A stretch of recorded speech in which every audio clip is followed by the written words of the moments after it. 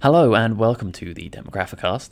This week, Jack and I were joined by Sophie Corcoran, a sixth former and avid football player who wanted to talk to us about the ongoing A-levels results situation and how she doesn't believe it will be any better than the fiasco that occurred last year.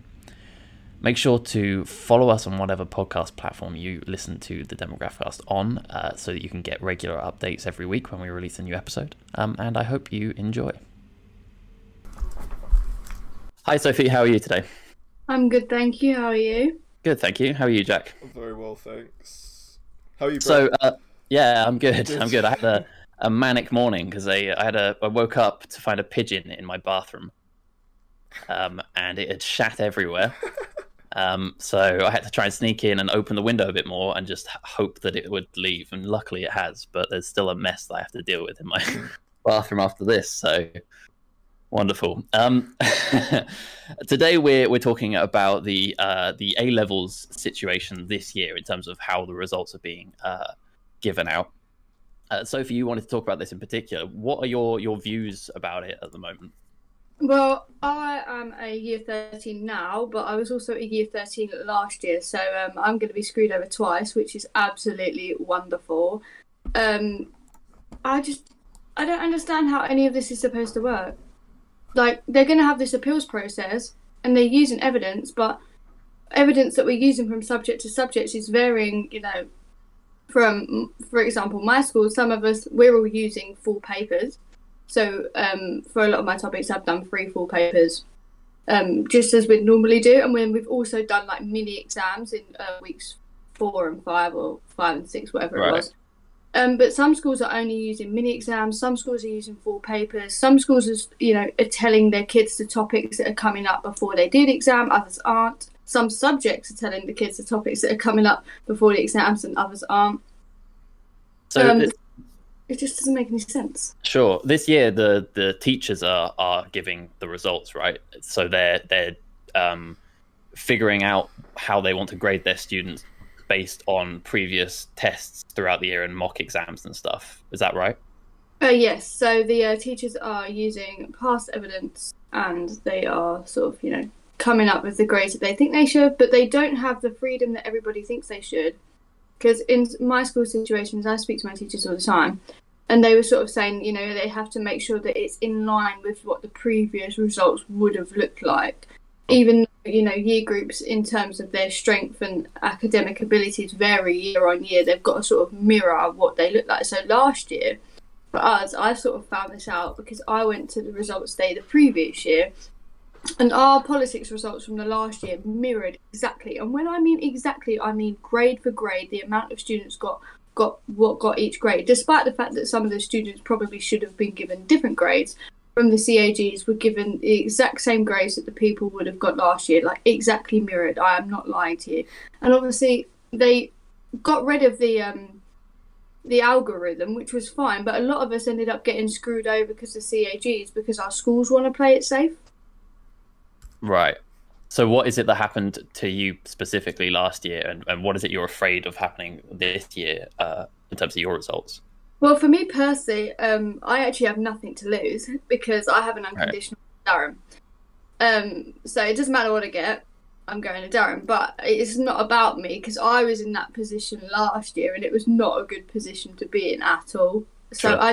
I don't want other students having to sort of resit the year and when they don't need to and they shouldn't have to and they wouldn't have. And that's the thing, the government have said this, the year 13s are welcome to reset either a part of the year or a full year. Well, my question is, firstly, I have an unconditional, so I have nothing to worry about. There are many year 14s that don't have an unconditional offer that have redone the year because they've got screwed over last year. If they get screwed over again, what are they going to do? Are we going to do year 15? How is the government going to protect the kids that not only have they screwed over once, they're now going to try and screw over again? How are they going to protect them? It doesn't make any sense to me. Sure. So you're talking specifically about kids that are not getting the grades that they were hoping for. I was reading an article earlier that was talking about how the results of students overall are expected to be higher this year because teachers are giving them out. And that means that a lot of students, because once the algorithm was got rid of last year, a bunch of better grades were given out to a lot of students, and it meant that in the end, universities couldn't really accept all of these students. Some of those students had to be carried over to this year, and that now the issue is that a lot of universities don't feel like they can accept even top grade students because they don't have the space to. Either way, I think it doesn't matter what circumstance you come for in these A-level results, there is going to be something wrong with it, because either you get a grade that's less than what you should have had and now you can't go to the university that you want, or you get a grade that's more than what you should have had and now you've ended up in the wrong course in the wrong university that you are not good enough to do, and that isn't helpful for you in the long run. Or there's loads of kids that have got amazing grades, and there's loads of kids that have been carried through last year. So the people that would have originally got into universities, if should have the years remained normal, aren't getting in, and there are kids that are there that realistically shouldn't be there. And although that's not only are those kids that shouldn't be there unfair on those that really should, but it's also not fair on the kids themselves, because now they're going to go through 3 years in a course and a university that doesn't offer them the support and the facilitation that they actually physically needed, because they were cheated through a process that they shouldn't be.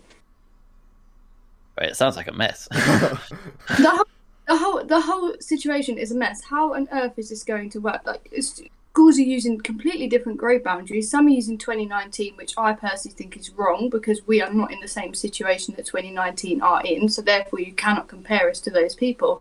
Some are using 2020, which are much lower than 2019, and then some of them are just completely bloody making it up.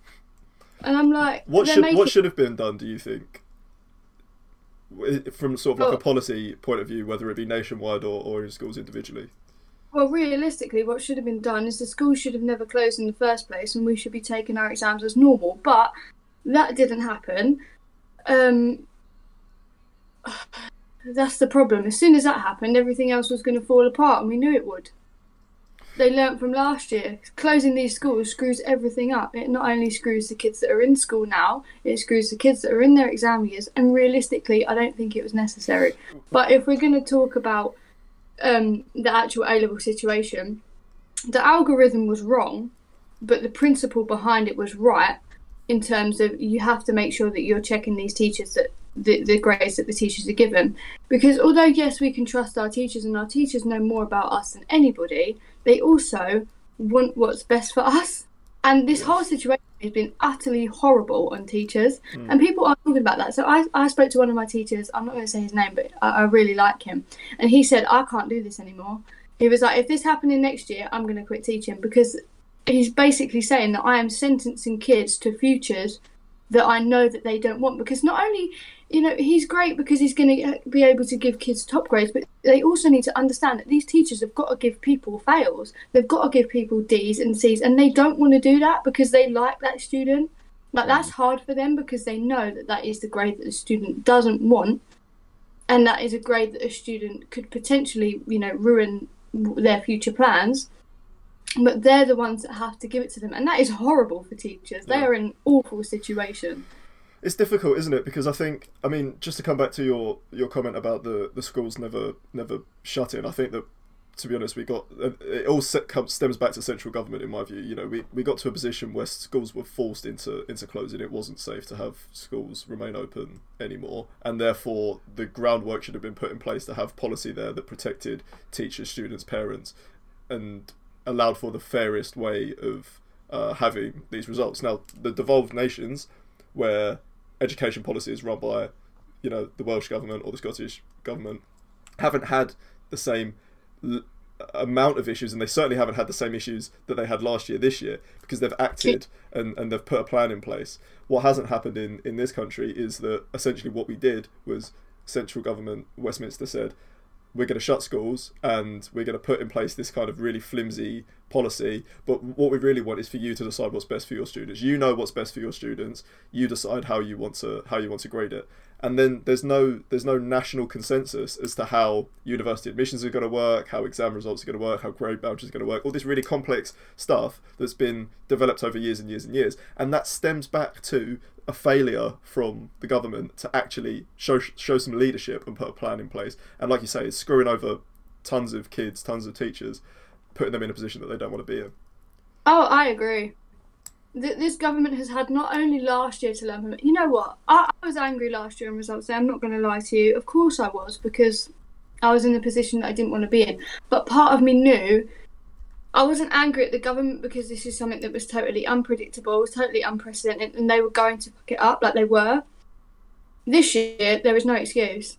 They've had 2 years to figure this out. Not only have they had 2 years, not only have they had a trial run of where they can learn from their mistakes, they also made this decision back in Christmas. Why am I sitting here about 5 weeks till results day with still no real clarity over the appeals process, hundreds of questions?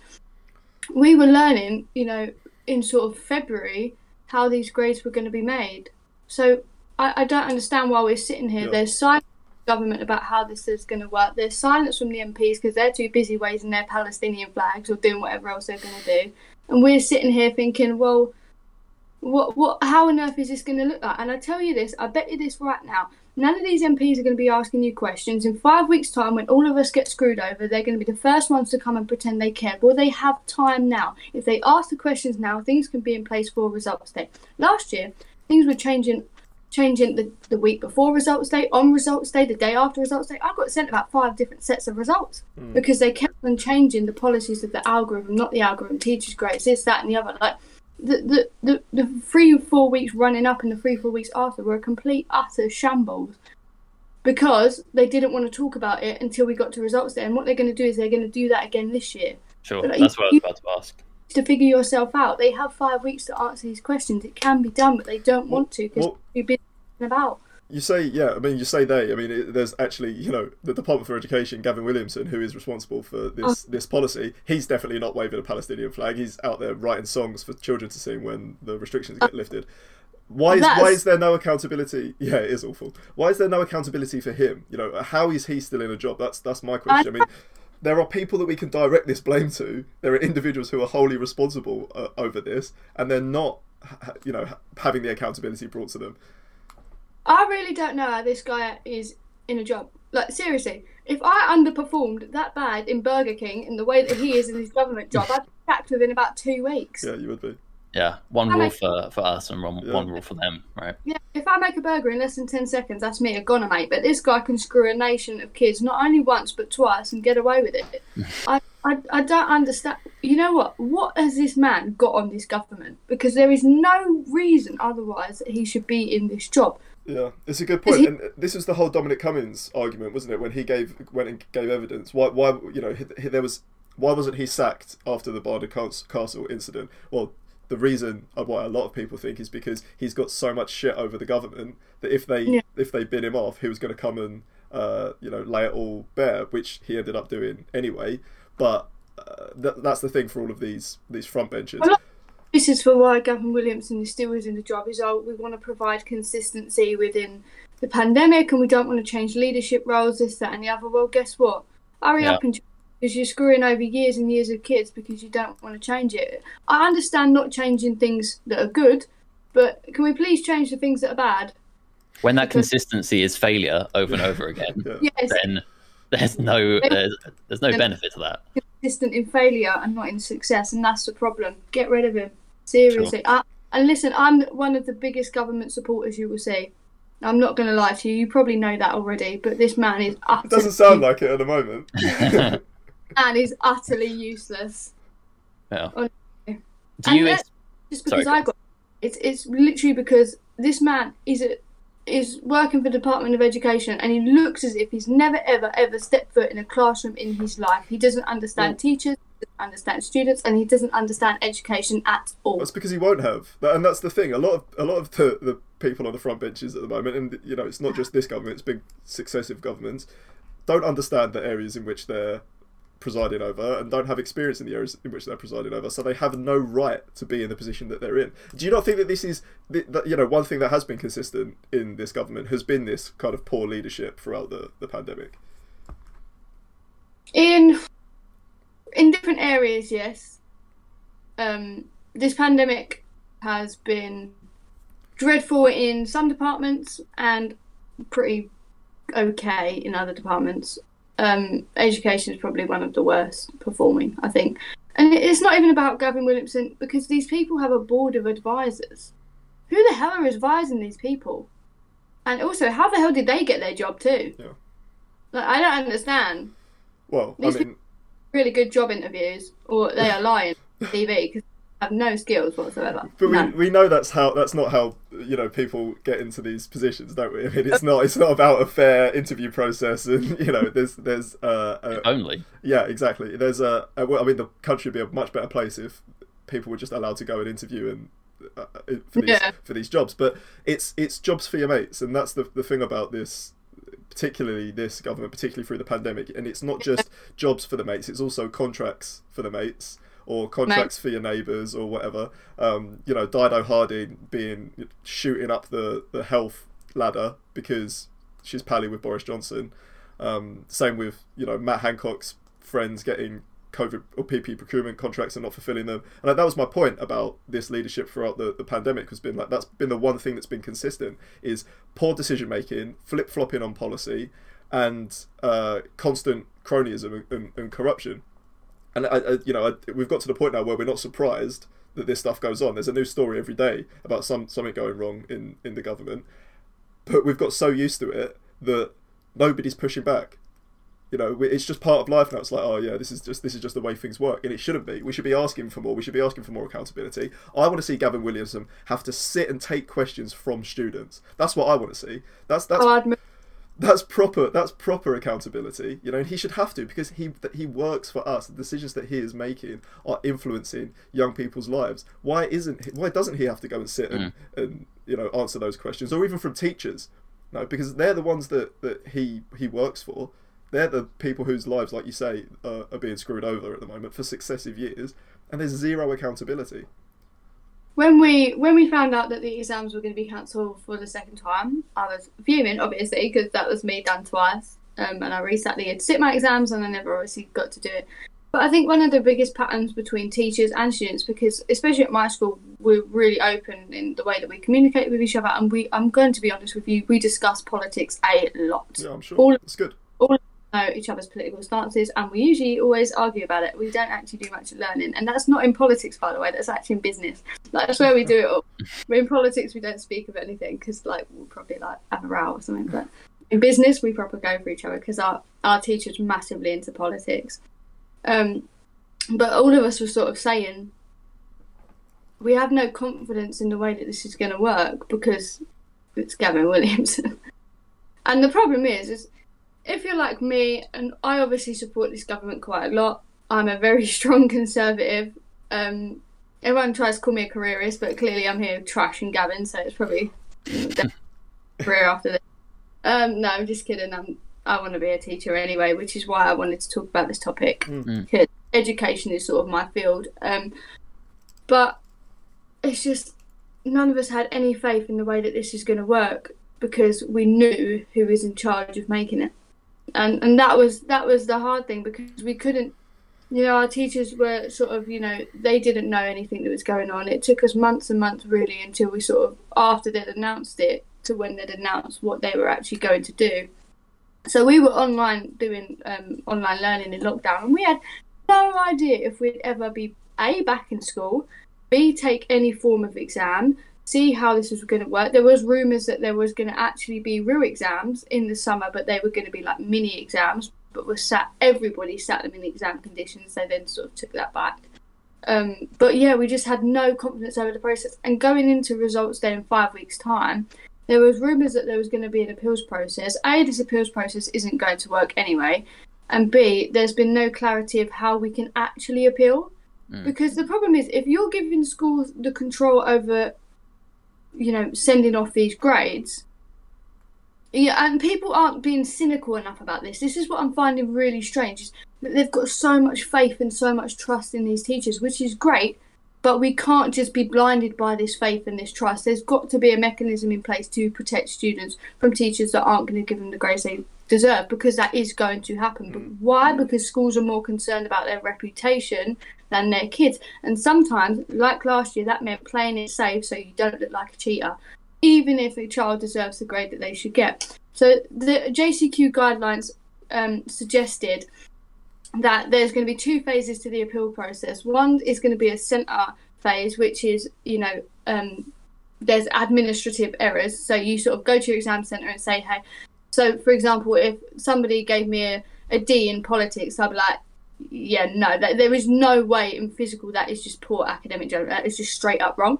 So you go to them and say that there's been an administrative error with your exams, and they can sort that and appeal that, and that grade is then processed. Phase 2 is what you can appeal on the basis of poor academic judgment or whatever, which is basically saying I don't agree with the grades that my centre have given me. And they can do that in multiple ways by saying you don't agree with the evidence used. So you believe that a teacher is potentially, out of all of your exams, you've got A stars in all of them, and then one of them you've got a D, but the teacher has used a piece of evidence that gives you a D, for example. Obviously, they have to submit 3 pieces of evidence off to the exam boards anyway if they're sampled. But on the other one is I don't believe that the teachers have looked at the evidence and come up with a grade that I think is reflective of the evidence that we have provided. But my question is with this evidence, is the teachers have control over the evidence that is used. And I know that we can obviously, say no, but they've got control over the grade boundaries of that. So, for example, if my teachers decided to use 2019, which is totally unfair, and the rest of the country is using 2020, but 2019 are higher, but they're a lot higher, may I suggest. And I would have got an A star in politics using 2020, but in 2019 I'd have got an A. Can I appeal on that basis? Would that be a grounds to appeal and say, look, this evidence clearly suggests that in another grade boundary format I would have got an A star, because most teachers aren't using full papers. And that's the problem with this whole situation, is there's a lack of consistency. And one of the best things about national exams is, and a lot of people that don't know exams very well, is that it's not done on a flat percentage grade boundaries. The grade boundaries aren't actually made until after the exam is sat. It's done on a national bell curve. Yeah. Well, now there's a national bell curve. So teachers are potentially comparing you to other kids in your class. I know that's something that our school has potentially looked at doing, and sort of putting you on a bell curve. For my school, we're a federation of schools. I go to a Harris Federation school. So for example, for business, we use grade boundaries and exams, the whole federation stat, so we can make a nice bell curve there and sort of see how we're comparing to other schools. But nationally, the Harris Fed schools are, I would say, better than other schools nationally. So we're being compared to the best of the best instead of the nation as a whole. And if that makes sense, if you've got a really, really, really academic class where nationally no one would really get below a C, like a lot of our classes would do, you're now being on a bell curve to people that are much higher. So the percentage of people getting A's of that is going to be slimmer than potentially nationally, where half of your class would get A's. On this bell curve, half of your class wouldn't get A's, because that's not how the 50% bell curve will work. So now, with no national bell curve, there are kids that are in really good schools that are potentially going to get slightly lower grades than what they would have got on a national standpoint, because the bell curves that teachers are using, or the comparisons that teachers are using, are inter-class rather than inter-nation.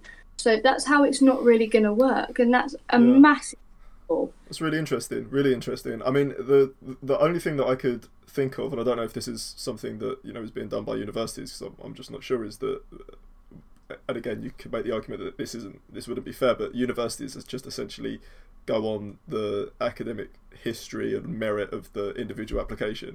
That's the only way that you can do it. But obviously, universities need to have entrance requirements, and it depends on what university you go to, obviously, as to what those are. But then you would argue that, so for when Brett and I went to uni, we had to meet these fairly strict grade boundaries or entry requirements that aren't there now, so it kind of leaves redundant those those entry requirements. Do you think more people are going to think about doing sort of apprenticeships and stuff because of this, but less people are going to go to university? Because I know a lot of people have deferred. I think so. I'm going to be honest, I'm actually thanking my lucky stars that last year did not work out the way I wanted it to. Because sometimes I believe that everything in life happens for a reason. This definitely does, because I have a twin sister, and she went to King's College London this year. And obviously a lot of my friends are off to uni, and the way this whole uni situation has worked this year has been an absolute shambles, and I'm so glad that I did not go. And I think a lot of people are looking at that and thinking, there's no way I'm going to uni in the future, because uni students throughout this pandemic were totally disrespected. And I don't understand, everyone's talking about wanting your fees reduced, and a lot of people are saying, well, that's not really a valid argument because they still got an education. And you're right, but if I go to Tesco's and that the expiry date is today, they're going to reduce it from £1 to 50p. It's still the same product, it's just not as good. Same applies here. Yes, you're still getting your education, but it's not as good. So why are you paying the same? Yeah. You wouldn't in any other business. Do you know what I mean? There are very, very few things that I would. Yeah, there are very few things that I would pay £9,000 for, and I definitely wouldn't if you were to sit me down and say, what was your education at university worth? And I lived in Portsmouth. I went to my lectures. I had the full uni experience. It definitely wasn't worth £9,000 a year. No. It's a rip off, particularly how like you say, how screwed university students have been over the last 2 years. And I think if people can't see that, you probably have quite a large lack of understanding as to what is actually going on. Much like the exam situation and the results situation, and the fact that this has been allowed to go on for 2 years under the same leadership is a disgrace, I think. And where do they go now? Where are students left? I don't get it. And the university minister said at one point, oh, well, they're getting a world-class education. Well, if you think that's a world-class education, darling, you better raise it, because I hope that we're producing better education levels in this country. But that being said, I also don't understand the philosophy of this whole thing. Why on earth are we charging kids for £9,000 for basically a glorified YouTube video when we only give, secondary school students £5,000 funding per pupil per year? So almost half of what pupils are paying to go to university, and that is 5 days a week, 9 to 5. Well, we do 9 to 5 anyway. In my sixth form, 9 to 5 lessons, all of the extracurricular, the tutors, everything covered for £5,000 per pupil. Why on earth are we saying that this education, which is a glorified YouTube video of lectures of 2 times a week and the odd dodgy exam, for £9,000? I don't understand the philosophy of it and how that even works.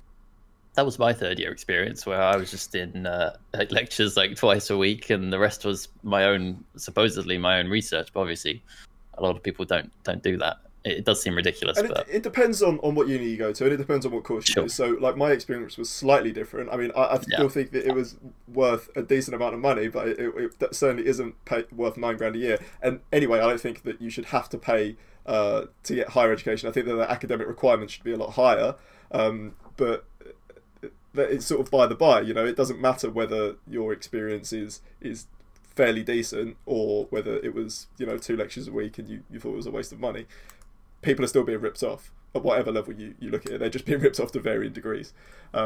So it doesn't matter what education you go through.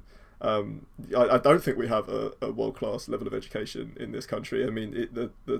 All the research suggests that we have a good but not great level of education, and when you look at the countries that have the best levels of education in the world, they are incredibly well funded.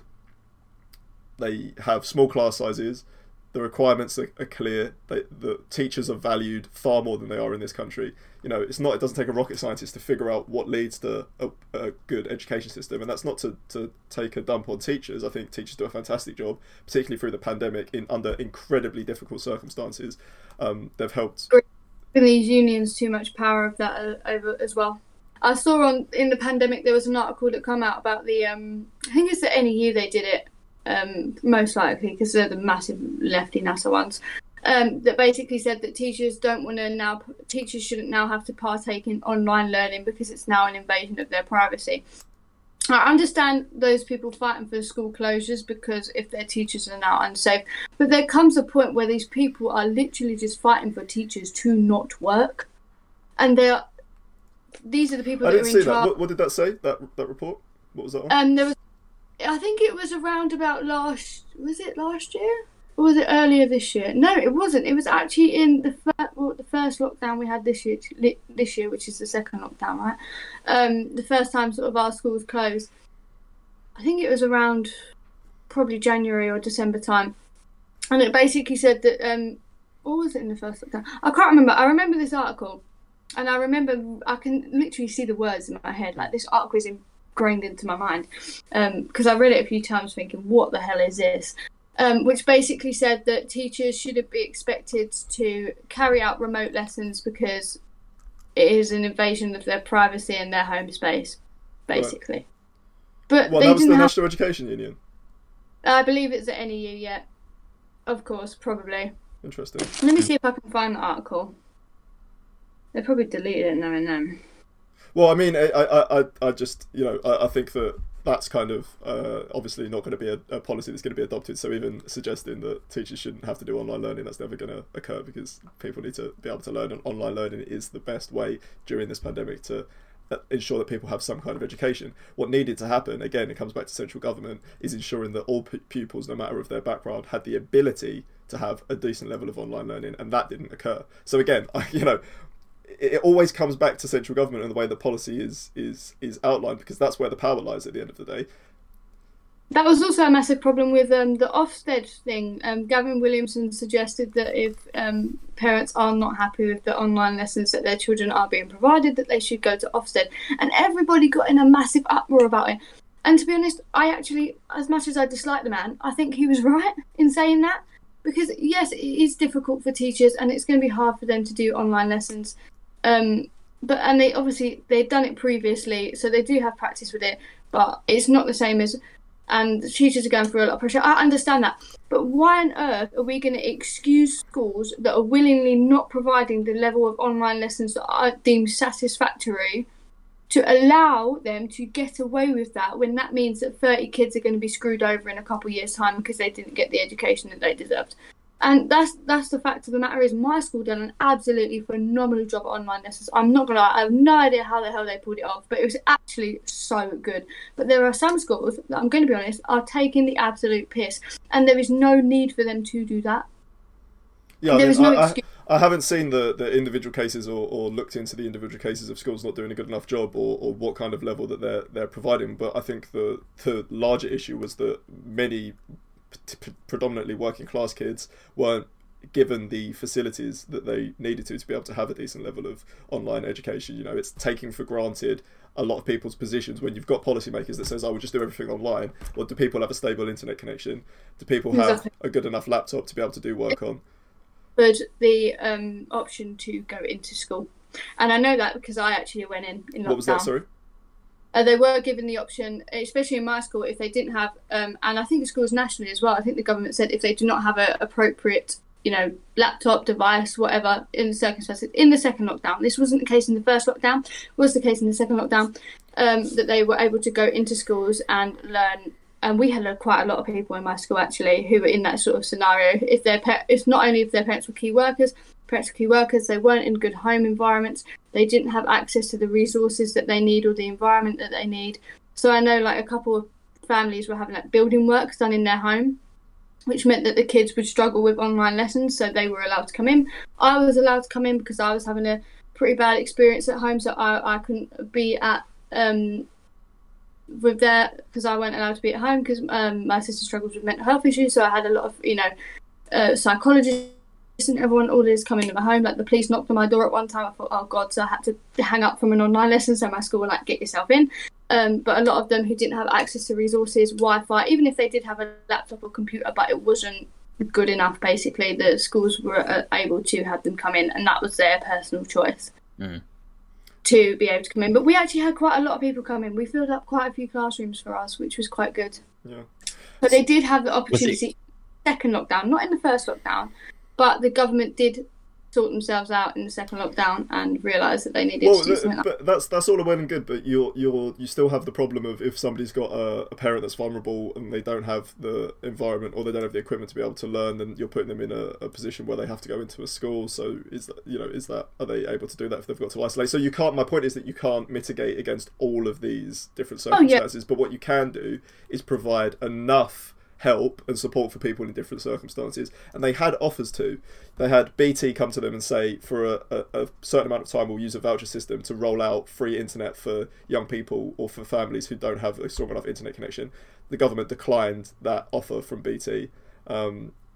You also had these laptop drives that were going on in different parts of the country that failed dramatically. The government saying that they were going to, provide X amount of laptops for so many students. That didn't occur. That failed. So you had local charities having to roll out and wipe these these second-hand laptops that were being used. So I mean, some things were done, some things were mitigated, albeit too late. But what they should have done was, as soon as schools during the first lockdown were saying this is what we need, they should have been listening to them and then executing on those needs and those demands. Because the government outlined at the start of the pandemic, no amount of money is too much. We will do whatever we can to support everybody up and down the country and getting through this. And if they didn't mean that, they just shouldn't have said it. You shouldn't have said it, yeah, exactly. No. Sophie, I want to ask you, is it difficult being a Conservative Party member under this government? Oh, yeah. Oh, my God, yeah. It's excruciating. Absolutely excruciating. What keeps you in the party? Because I know for the fact that, although this has lasted 2 years, a global pandemic is not something that comes around very often. And there is more to governing than global pandemics. Hopefully. Fingers crossed we can get out of this. But yeah, I think the government have behaved pretty poorly, I'm going to be honest with you. But at the same time, I don't have any real expectations that any other government is going to do any better. Do you not... When you look sort of internationally, though, when you look we can see sort of comparisons with the way that other countries, particularly that are in sort of semi-similar situations or geographical kind of situations that we're in, is it like when these decisions are made over and over again and we incur the same problems? I mean, I'm a Labour Party member and I find it incredibly difficult to be in the Labour Party at the moment. I left the party in 2019 or 2018, rejoined. It's incredibly difficult. It's excruciating, like you say, to be a Labour Party member because there's no effective opposition. So what keeps you in? That's what I'm curious about. Well, obviously, as I said, there's more to life in government. So do you think like governing on other issues has been good? Yes. Like good? Okay. Very good. Yeah, I think the ideals of sort of Brexit, of dealing with all of this council culture nonsense. We're finally getting there. And actually, the thing I like about the Conservative Party always is why I always probably be a Conservative, is that they actually have ambition. They actually have, because right now all we're seeing from the Labour Party is victimhood as usual. We're looking at this election coming up in Batley and Spen, and so far all they have spoken about, despite the fact that there is a teacher literally hiding for their life, is something like Palestine. For me, they have just become a complete, utter joke. It's like all they care about is A-level student politics and not about real central national issues. And that's why I believe that I think at the moment being a Conservative member is less of the fact that I love the Conservatives and more of the fact that this country cannot afford to have a Labour government. We simply can't. It's an interesting point, isn't it? Because I would understand that if the Labour Party had presided over austerity, over Brexit, over however 100 and whatever it is now, 150,000 people dying, industries of all kinds being closed down. Like, I'd understand that argument if the Labour Party, you could sort of pin some of that stuff on the Labour Party. But what we've had for the past 12 years are Conservative governments that have consistently failed to stand up to the issues that the country is facing and not taken the country forward and made lives better for people on paper. So if you say so people were getting better until this global pandemic came along. The economy was recovering from where it was in the Labour government. We had Brexit, which was, although under Theresa May, that was a real problem if we couldn't get Brexit, and I think that's partly for two reasons. A, Theresa May was a terrible Prime Minister, and I don't get me wrong, I think that she would be, right now, if roles were reversed, I feel like Theresa May would be a good Prime Minister for this pandemic, but she wasn't the right person for Brexit. And that's just a fact. There's no hiding whether you're a Tory saying that she was the right Prime Minister for the job. She wasn't. But that was also partly, obviously, because we had a minority government and Labour refused to even attempt to work with the government in any way, shape or form. They just wanted to vote it down for voting it down sake, which caused absolute chaos. Or maybe it's because they disagreed with the policy. Oh no! Let's be honest. This wasn't. They didn't even. They had the opportunities multiple times to work with this government. Corbyn had zero interest at all. He was motivated by his personal hatred for Brexit. Jeremy Corbyn is a well-known Eurosceptic. It really wouldn't surprise me if Jeremy Corbyn voted for Brexit. Yeah, he did not want to work with this government at all. No, but maybe that was because he's in opposition and he disagrees with the government. You don't have to work with the government, do you? He wasn't constructive in his disagreement. He just voted everything down for voting. What does constructive disagreement to you look like? I'm going to interject here and just say that we've gone wildly off topic. Yeah, we have, but I think it's important, right? It is important, but if we're trying to keep, I know that we could probably discuss loads of these topics for a long time, and we're already closing in on the hour mark. So let's pin this conversation and maybe have you back, Sophie, to talk to you about other stuff, whether it's Brexit or whatever. Let's move on to quickfire questions, shall we? Sure. Oh God. And I wouldn't worry; they're not too difficult. Okay. There's only 3 of them. Oh, okay. So answer as quickly as possible as you can, and if you want to elaborate, you can. So don't worry. First question is: should smoking in public be banned? No. No. Jack? No, it shouldn't be banned, but there should be more legislation around. Sort of, I think that, like for example, in Amsterdam, you have specified areas in which people are like sort of able to smoke in public. I think stuff like that, the sort of smoke in huts and that kind of thing, should be more frequent. I think I don't want to be walking down the road and have to, in-house secondhand smoke from somebody. It is an intrusive habit, and it should be encouraged to sort of happen in a specific area where people don't have to be subjected to it if they don't want to be. Sure. Sophie, do you want to elaborate at all on why you said no, or? No, the answer is very clear. No, in all circumstances. Fair. I think I would say no as well, but I do obviously think that smoking should be continued to be discouraged. Sorry. But yeah, like you said, the people should have the right to smoke outside if they want to. I mean, it would probably be worse for them to smoke in their own homes only, right? So, I don't know. My next question is, and this is based off of a story I saw today. Do you agree with fast food adverts not airing before 9 p.m? No. So the government has banned them airing before 9 p.m. Listen, I don't understand now this whole, nanny state situation. The reason why people struggle with their diets goes way beyond eating in McDonald's. Like, it does. And you can ban McDonald's from advertising, but everybody knows that McDonald's exists anyway, and I'm still going to go and have me 9 chicken nuggets anyway. Do you know what I mean? It ain't going to stop me consuming the McDonald's. But what it is, I think, the real contribution... I was talking about this to my work colleagues the other day, and I work a 50-hour work week. I'm actually going to work after this. Today is like the only day that I actually start late and not doing the 10 hours. But a lot of us are really struggling with our diets because of the way that we work. Sure, yeah. The obsession that this country obviously has with working is not good for our diets.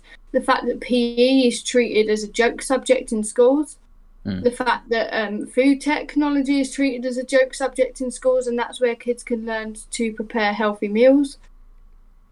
There's more to it than banning a McDonald's advert, and it doesn't matter how much you ban this McDonald's advert, we're all still going to go and get our McFlurries anyway, so you're just wasting your time. It's a good point. So you'd say education is more important than banning an advert on the TV? Yeah. People are acting as if the whole cause of obesity is that people are having a McDonald's. No, sure. It's not. Jack, what's your thought? I don't really care. I mean, I think it's if they want to ban it. I think it's, like kind of the smoking thing. It's not something that should be encouraged. We have a massive issue with obesity in this country. I think people should be made aware of the detriment that they're doing to their health by eating a lot of available. Everybody knows that if you're going to go and smash a Big Mac, it ain't going to be good for you. Everybody already knows that, but they still go and do it. Why? Because I want a Big Mac. I know it ain't a salad. I know it ain't going to help me. Everybody knows that. I still want it. It doesn't change anything. Trying to, So why does it matter if it doesn't matter if they ban it then, does it? It doesn't matter if they ban advertising before 9 o'clock. If people are going to go and do it anyway, then it's no big deal. Yeah, but I just don't see the logic in it. Why are we wasting our time talking about this rubbish when we've got A-level results that are coming up in 5 weeks and you don't want to discuss that? I don't understand. It's a waste of bloody time. It was my question. Yeah. So I think, I think I'm kind of similarly on the same mind to you, Jack, that I don't necessarily know if I really care, because at the same, they get enough publicity anyway. I don't really know how much of an effect it will have on. It's trying to tackle the issue without trying too hard to tackle the issue. Yeah, that's what it is. Because surely, like you're saying, Sophie, the main issue is that people don't necessarily they go to fast food restaurants because they don't necessarily want to have the healthier options that are potentially available to cook at home or whatever. Or like a lot of it is time. Sure. Yeah. Exactly. Yeah. So maybe encouraging that sort of thing would be. It's an excuse. If you work the 9 to 5, and if you work the 9 to 5, that's fine. Sure. You can live a normal life. But those of us that work night shifts, those of us that work 50-hour work weeks, whatever, I literally get home at 11 o'clock at night and I'm back in work at say 12 o'clock the next morning. I don't really have time to go and cook a masterpiece of a salad. I'm literally just going to throw something in the oven and eat. That's just what I'm going to do. But even those things that, I'm thinking of people coming home from work getting ready meals from somewhere, or people with children who will buy there was that thing, the turkey twizzlers or whatever they were for a while, were they're just full of They were crap. Delicious. Yeah. Yes, but full of crap and probably not any healthy. But also they were a regular meal in schools, and that's true. Even though at the time when I was in year 6 and I loved a turkey twizzler, I was fuming at Jamie Oliver. But it is right, that sort of stuff on being marketed at children shouldn't be encouraged. A twizzler. Pardon? I've had one. You've never had one? I've never had a turkey twizzler. I'm sure you can still get one. There's going to be a black market for turkey twizzlers somewhere. I'm going to Google it. My final question is kind of on the same, it's food related again as well, but less serious. What is one food that if asked to, you couldn't give up? It's a really good question. Shreddies. Interesting. Like the frosted shreddies. Well, see, I have a bit of a conspiracy about that. I like all of the shreddies, but I believe that frosted shreddies you have to have dry. Really? You can't have them with milk, because what's the point of them otherwise? Because if you put them in milk, they lose their frost. Because the frost just melts into the milk. And then they're just regular shreddies, not frosted. And it's just really sugary milk. Yeah. It's just a really sad bowl of shreddies. Might it be banana, maybe? Banana? Yeah. I was expecting you to say cheese or something. Yeah, but I gave cheese up for a while. So. And then you started eating it again. Yeah, I did, but I did give up. When you say you can't give it up, it kind of says to me even if for a little while, you wouldn't be able to give it up. Right. Even for a month. As in you literally could not live without. No, I'd die. Yeah. See, I was trying to think about, I think I've tried several times to eat less meat, and I can't find a good it's because you've got no willpower, mate. Replacements that taste good. I can't find any good replacements that taste good enough that I would want to completely get rid of my meat in my diet, which I know is bad because I don't agree with, or I agree with the moral reason for not eating meat, but and the environmental reason for not eating meat. But... And I think this is a very good question. Why do they call it vegan tuna? It's not tuna, is it? So, surely if you don't want to eat something that's not anything like meat, why would you eat something that's called tuna? I think it's about branding, right? So they don't have to make up a new name for every food that they have. they call it vegan tuna. Yeah. It's not because tuna is. I think everybody's aware that it's not tuna. I don't think but anyone's buying it and going, "This is a tuna." So yeah, I don't know, meat or maybe chocolate potentially. No, I could probably live without chocolate. Crisps. That's I could probably definitely live more without like it. Crisps. I'm going to be probably carrots. I could not live without carrots. There we go. Nothing makes me angrier than a Freddo. Nothing in the That world. makes you angrier than a Freddo. What, looking at one or eating one? It just makes me seethe. Their existence. Is that little chocolate bastard frog 50p? Oh. Like, I can get a big Cadbury bar for £1, yeah? Captain. And that little frog is like, if that little frog is 50p, it better be one of those ones from Harold Potter where it like actually moves. Like, I mean, it's not worth it. I don't know who's buying Freddos nowadays. No. Those make me so angry. Anyway, let's end it there on that note. Thank you for joining us, Sophie. Cheers, we should Sophie. definitely get you on again to talk about some other interesting topics. Yeah. Always Where can people find you if you wanted to, or would you like to? You don't have to necessarily give your stuff away, but where can people find you if you wanted to? Well, obviously my Twitter's not exactly discreet, so my Twitter is at SophieLouiseCC, and you can follow me on there for brilliant takes about all things conservativeness. Do not apologise if I offend you. Follow at your own risk. And my Instagram is also the same name as my Twitter, but it is purely just photos of me playing football. Great. Well, I mean, thank you for coming on. Yeah, cheers, Sophie. We will see you all next week in the next podcast. Yeah, it was good fun. Thank you. Cheers. Bye. Bye.